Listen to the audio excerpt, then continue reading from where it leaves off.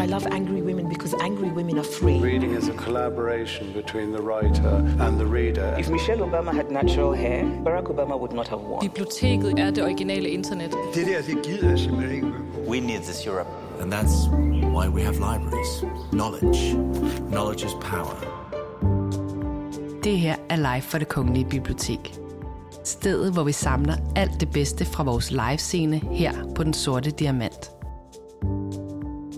Din vært, Lise Bak Hansen.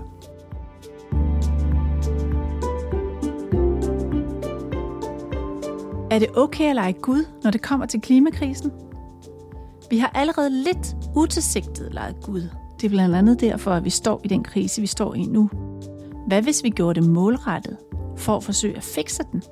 Det er umuligt at være fuldkommen imod geoengineering, slår Catherine Richardson, professor i biologisk oceanografi, fast, fordi, som hun siger, alene det at plante træer er geoengineering. I den samtale, du skal høre mellem Richardson og den kanadiske kunstner Angela Rawlins, undrer hun sig blandt andet over måden, vi bliver ved med at tale om naturen på, som om vi er hævet over den. Som om vores politikere kan sidde i Paris og Glasgow og bestemme, hvad klodens temperatur skal være. Talken er en del af Arctic Imagination. En serie af talks på tværs af Atlanten fra Danmark til Canada, der kaster lys på transformationen, udviklingen og krisen i Arktis. Som et stærkt symbol, et mytologisk inspirerende landskab og en geopolitisk faktor. Hvordan vi så skal tænke os selv i forhold til naturen, kommer der mange gode bud på i løbet af talken, som du kan glæde dig til at høre nu. The last time that Catherine and I were in person together was 1 year ago, and we spent the bulk of our 2 weeks together on a research vessel in between Iceland and Greenland. We were transecting along kind of the Danish Strait in the North Atlantic, and from kind of the northwest end of Iceland all the way about a couple of 100 kilometers south. On the research vessel, we were up to a couple of tasks. One of them was to extract sediment cores from the deep ocean. We did this at several different locations using a couple of different processes. And will you explain the water? Oh yeah, I'll explain the water. One of the first things we observed on this cruise was that the water is absolutely not flat in the Irminger Sea, let me tell you. It was a very bumpy trip. And some people we didn't even see the first week that we had with us. But the reason we were out there is that we believe that, well, let me start another place. Let me start with this sphere that we're supposed to be talking about in the next couple of days. Because everybody at the moment, everybody's talking climate. It's climate, climate, climate, climate. And yet, having a climate's nothing very special. Every planet has a climate. It's only a question of how much heat do you get from the sun, how much gets stored near the surface of it, and how does it move around, what does it come into contact with. And every planet has elements or Lego blocks, if you will, coming from Denmark, that were left over from the Big Bang. And on most planets, these things are relatively inert. They don't really react with anything else. Or they not very readily, at least. And some people even say that Neil Armstrong's footprint can still be seen on the moon. I obviously have no idea if that's right or not. But I do know if we had a footprint on Earth from 1969, it would be long gone. And why would it be long gone? Because there's life. Life is what makes this planet special. And we have no idea what life is, but we do know what it does. And it transforms and it transports these elements. And every time it's possible to get enough free energy out from such a transformation, that an organism or an organism group has gone in to do that job. But we don't understand very well how that job is done. And we think that life started in the ocean. Clearly, it's important. And we think that changes in the ecosystem, what plants you actually had there, the tiny little plants, is actually very important in terms of taking CO2 out of the atmosphere and putting it back, going in and out of ice ages. But we don't have any way to check that hypothesis because until recently, the only thing, if you go into the sediment cores, where, things that are in the ocean, ultimately they die and they fall down there. So you get things, just like on land, you get fossils down there. And you can say what organisms were there that fossilized, but it's far from, there's really not very many of these tiny organisms that fossilize. So we don't know very much about nature in the ocean and what it's looked like. So what we're trying to do with these sediment cores is to take them up and extract the DNA in them, because every organism has DNA, and people have been realizing that we can go back and we can actually take DNA, ancient DNA, out of these cores and describe what nature looked like in the ocean in the past. And on this cruise, the one that we were working on, we actually got about 66,000 years back in time, which is pretty good, but I want to go further. And the Germans have just been out and have taken 2 more cores for us, and we hope we were using gravity coring, so we could only just drop a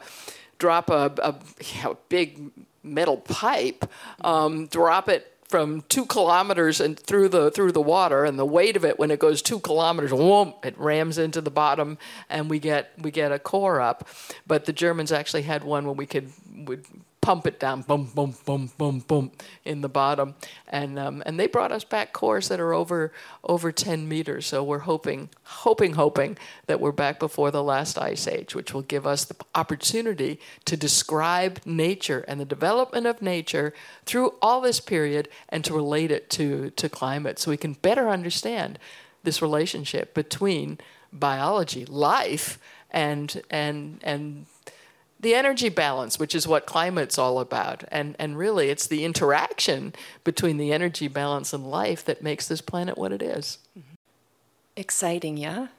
It's quite unusual to be an artist invited onto a ship. So I'm also going to go backwards just a little bit, not as far as you did here with the sphere. But I have had about a 20-year practice working within arts and sciences contexts. After I finished a PhD, and my PhD was in theater and performance studies, cultural geography, geology, and archaeology, so mixing between arts and sciences. After I completed that, I saw a call for a postdoctoral fellowship with Queen Margaret II and Vigdis Finnbogadottir's Research Center on Ocean, Climate, and Society. And this would be a partnership between both Danish and Icelandic academic institutions. The person who started this project? Catherine. So this is how we ended up meeting each other. Yeah. And the research vessel came about because Catherine had, in terms of doing the work that you're doing with the research, you invited the postdoctoral fellows to join you. Quite unusual to have an artist aboard a ship of this kind, and there were approximately 10 scientists, 10 sailors, and then just 2 of us who are coming from the humanities or the arts. And the captain of the ship said this was the first time he'd had an artist on board.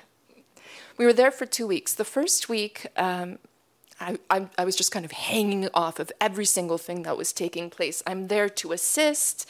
I've got 10,000-year-old sediment all over my hands, working with the sailors to help lift things around, safety gear galore, and asking... You should see this lady in a hard hat.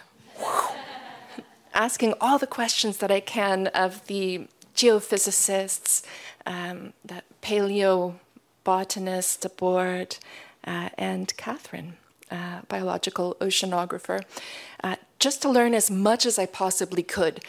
Whenever I have encountered Catherine's research or her fellows' research over the years, I find it one of the most generative things as an artist. It makes me want to start writing and thinking and processing in ways where I can understand where the research is coming from, but also embody it in a way too, so I can imprint or tattoo it on my, not a physical tattoo, but put it into my body somehow to relate to it. Yeah.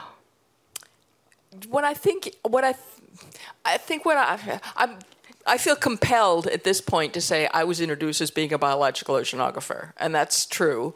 I was trained as a biological oceanographer, but as you can see by looking at me, that was some time ago. And I have used the past 3 decades, together with a lot of scientists, including one sitting over there in the corner,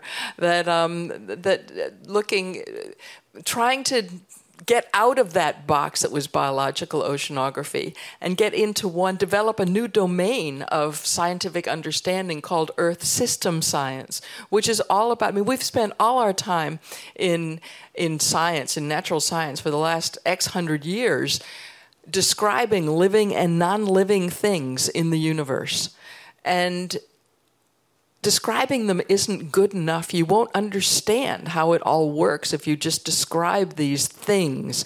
It would be like asking all the doctors that you know with their different specialities. If you put all your knowledge about hearts or lungs or brains or feet or whatever your specialty is as a doctor, put it all into a big pot and stir it up, you're not going to understand what a person is. Because it's the interactions between these different parts that are important. Who would have thought 10 years ago that... Service announcement, I don't have COVID. But I came in close contact with some mold that's still giving me a rough time.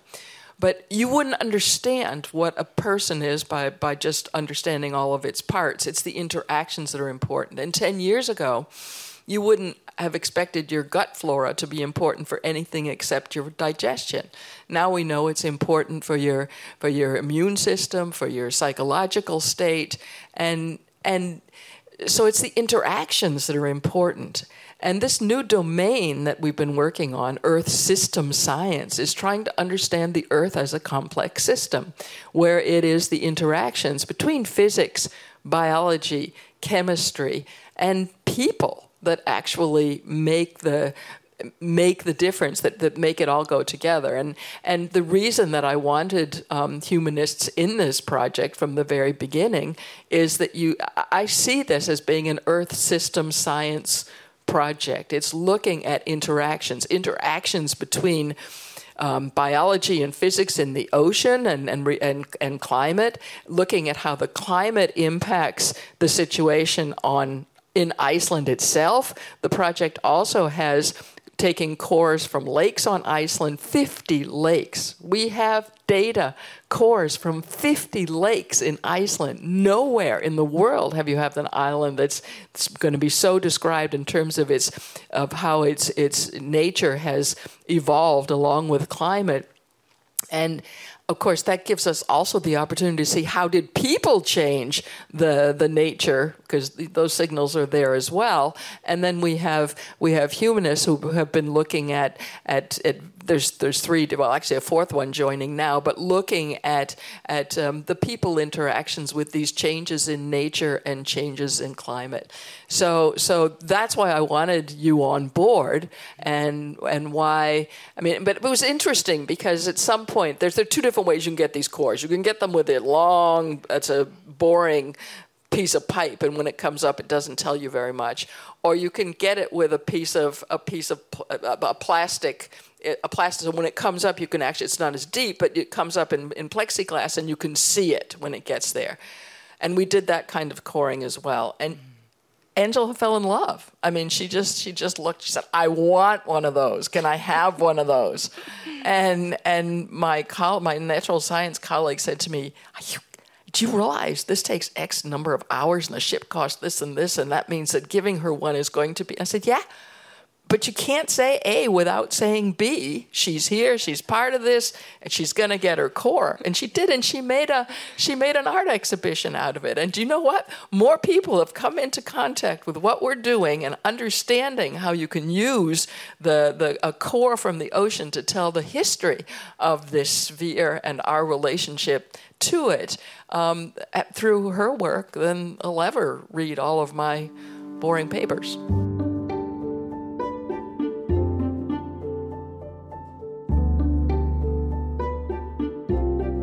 What we're exploring a little bit over these days at Sphere is exactly how different kinds of relationships come to be or can become. I was thinking at a point many years ago about how to understand biodiversity loss. And I was approaching it through the lens of something that I know quite intimately, but that I often take for granted, which is my mother tongue, and that's English. So I was starting to think, well, what would happen if I were to imagine a book, if I were to write a book as a kind of closed ecosystem? And we start out within the book with all 26 letters in the English language alphabet being usable, but with every recto verso spread, every turning of the page, you lose one letter. At first, it's the ones that aren't used that frequently, like we lose Z or Z with the first turn. After that, Z or Z is gone, and then X disappears as well, and then so on and so on. This is called a lipogrammatic constraint. So just like we think about sonnets or haiku, a lipogram is a type of poetic constraint that was invented by a group of French writers in the 1960s called Oulipo. And with lipogram, you limit what you can compose with. So in the sense of the project that I was starting to get my head around, I was thinking, well, what if I am removing or taking away letters, and then I have less and less that I can actually compose intelligible words with the farther that I get in. And I am also quite heavily limiting the sonority of the language as well. What does it sound like if I'm only allowed to use certain letters? And this was kind of my first blush into thinking through how I might embody what's happening with this really gigantic concept of biodiversity loss. Over those first pages, we end up losing many letters until we're only left with the 15 letters that exist within the English language pronouns.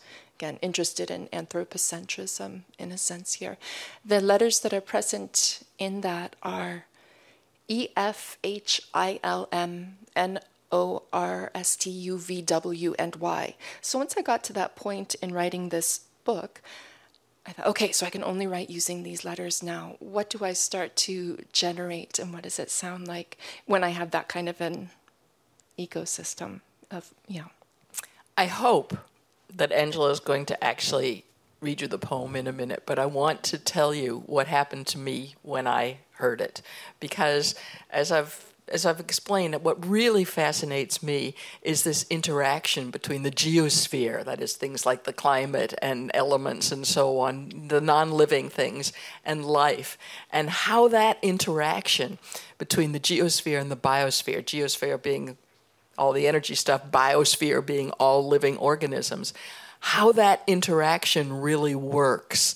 And it's not something that we've looked a lot at, and I have a really, really hard time explaining to people why I think it's so important. And people go around and say, oh, well, we could lose lots of different organisms and it wouldn't mean anything for humans. So I don't know that you can really say that, but I've had a really hard time explaining it.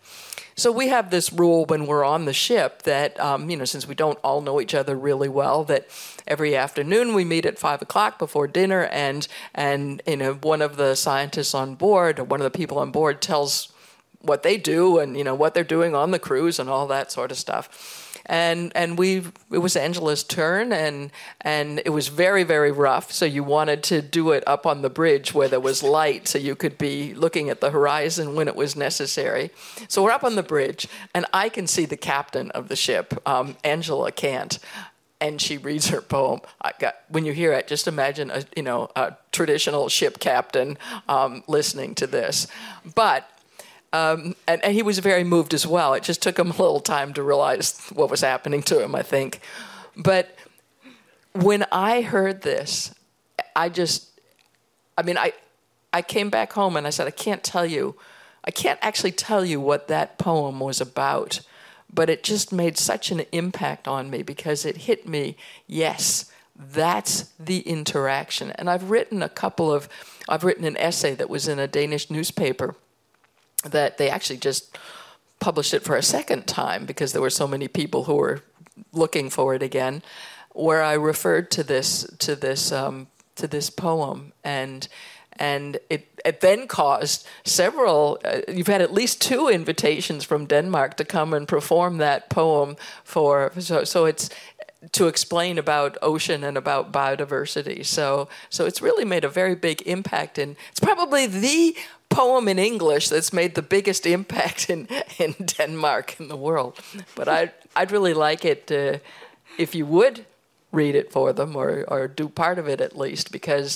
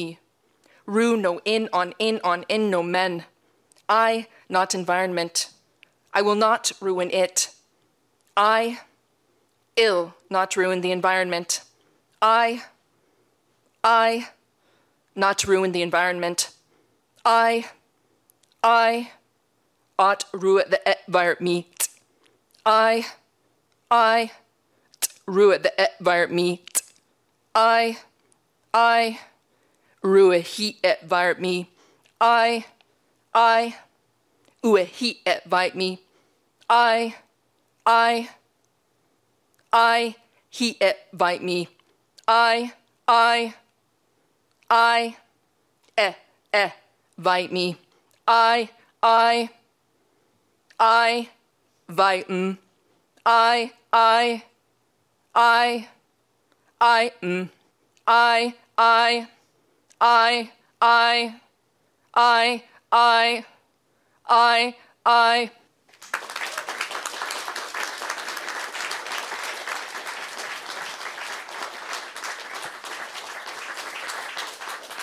Thank you. I'm glad we put pressure on you, because for me it's so obvious that yes, that must be. I mean, I'm sure we can use lose species, and for a while, the language. I mean, I look at if species are letters, then for a while you can take them away, and you can still put those letters together, and it's very understandable. The language is less flowery. But as they get farther and farther away, what they were supposed to do together isn't working anymore. And I found that a really useful way to try and describe why I worry more about the biodiversity crisis than I do about the climate crisis. Not that I don't worry about the climate crisis, don't get me wrong. But when humanity gets control over its emissions, and there's really no excuse not to, because we have all the technologies that we need today, and that when we do it, it'll take thousands of years, so none of us will be here to see it, but the energy balance of Earth will go back to something that doesn't have a human fingerprint on it any longer. It may not be exactly what it is now, but it will not be impacted by humanity. On the other hand, every time you lose a species, it's gone forever. So we can never go back to a biosphere that doesn't carry the imprint of humanity. And since it's the interaction between climate and life or biodiversity that creates the conditions on Earth, then the biodiversity crisis must be at least as important as the climate crisis, which is about energy. And it worries me more because of this. Yeah, because of the way you've got me thinking about it. It is all your fault. I have one more question that I'd like to ask you specifically, Catherine, before we shift to a bit of a Q&A. And now I'm going to put you on the spot with all the pressure. You were mentioning to me before we started today that you just recently co-published an article. It's not published. We sent it in. We've sent it in. It's a chapter we've sent in for a book. Would you give us a little bit of a sneak peek? Sure. And I'll actually say that my co-author is going to be speaking later in the week in this series by a strange quirk of fate, Monique Rosing. What we looked at was this interaction between geosphere and biosphere. And it's this interaction which is important. But what happens when you change when the conditions suddenly change on Earth? And we looked at timescales, and we looked at the fact that in the geosphere, there are long timescales. It takes hundreds of thousands of years for the CO2 or the carbon that's in a rock, once it gets out through weathering or whatever, and it goes into the water system, and then it goes maybe through biology and into the atmosphere, and by the time it gets back to being a rock again, it's hundreds of thousands of years. Whereas biology, things happen a whole lot faster. So we've got two different spheres. One, things are happening slowly as a rule, others happening much more quickly, but it's the interaction between the two that are interesting. And so in steady periods of, when the conditions on Earth are relatively stable for a long time, and we're in a phase, as we've been the Holocene the last 12,000 years, then these interactions between the two get into a kind of a balance. And it's when you mess up the balance that things happen.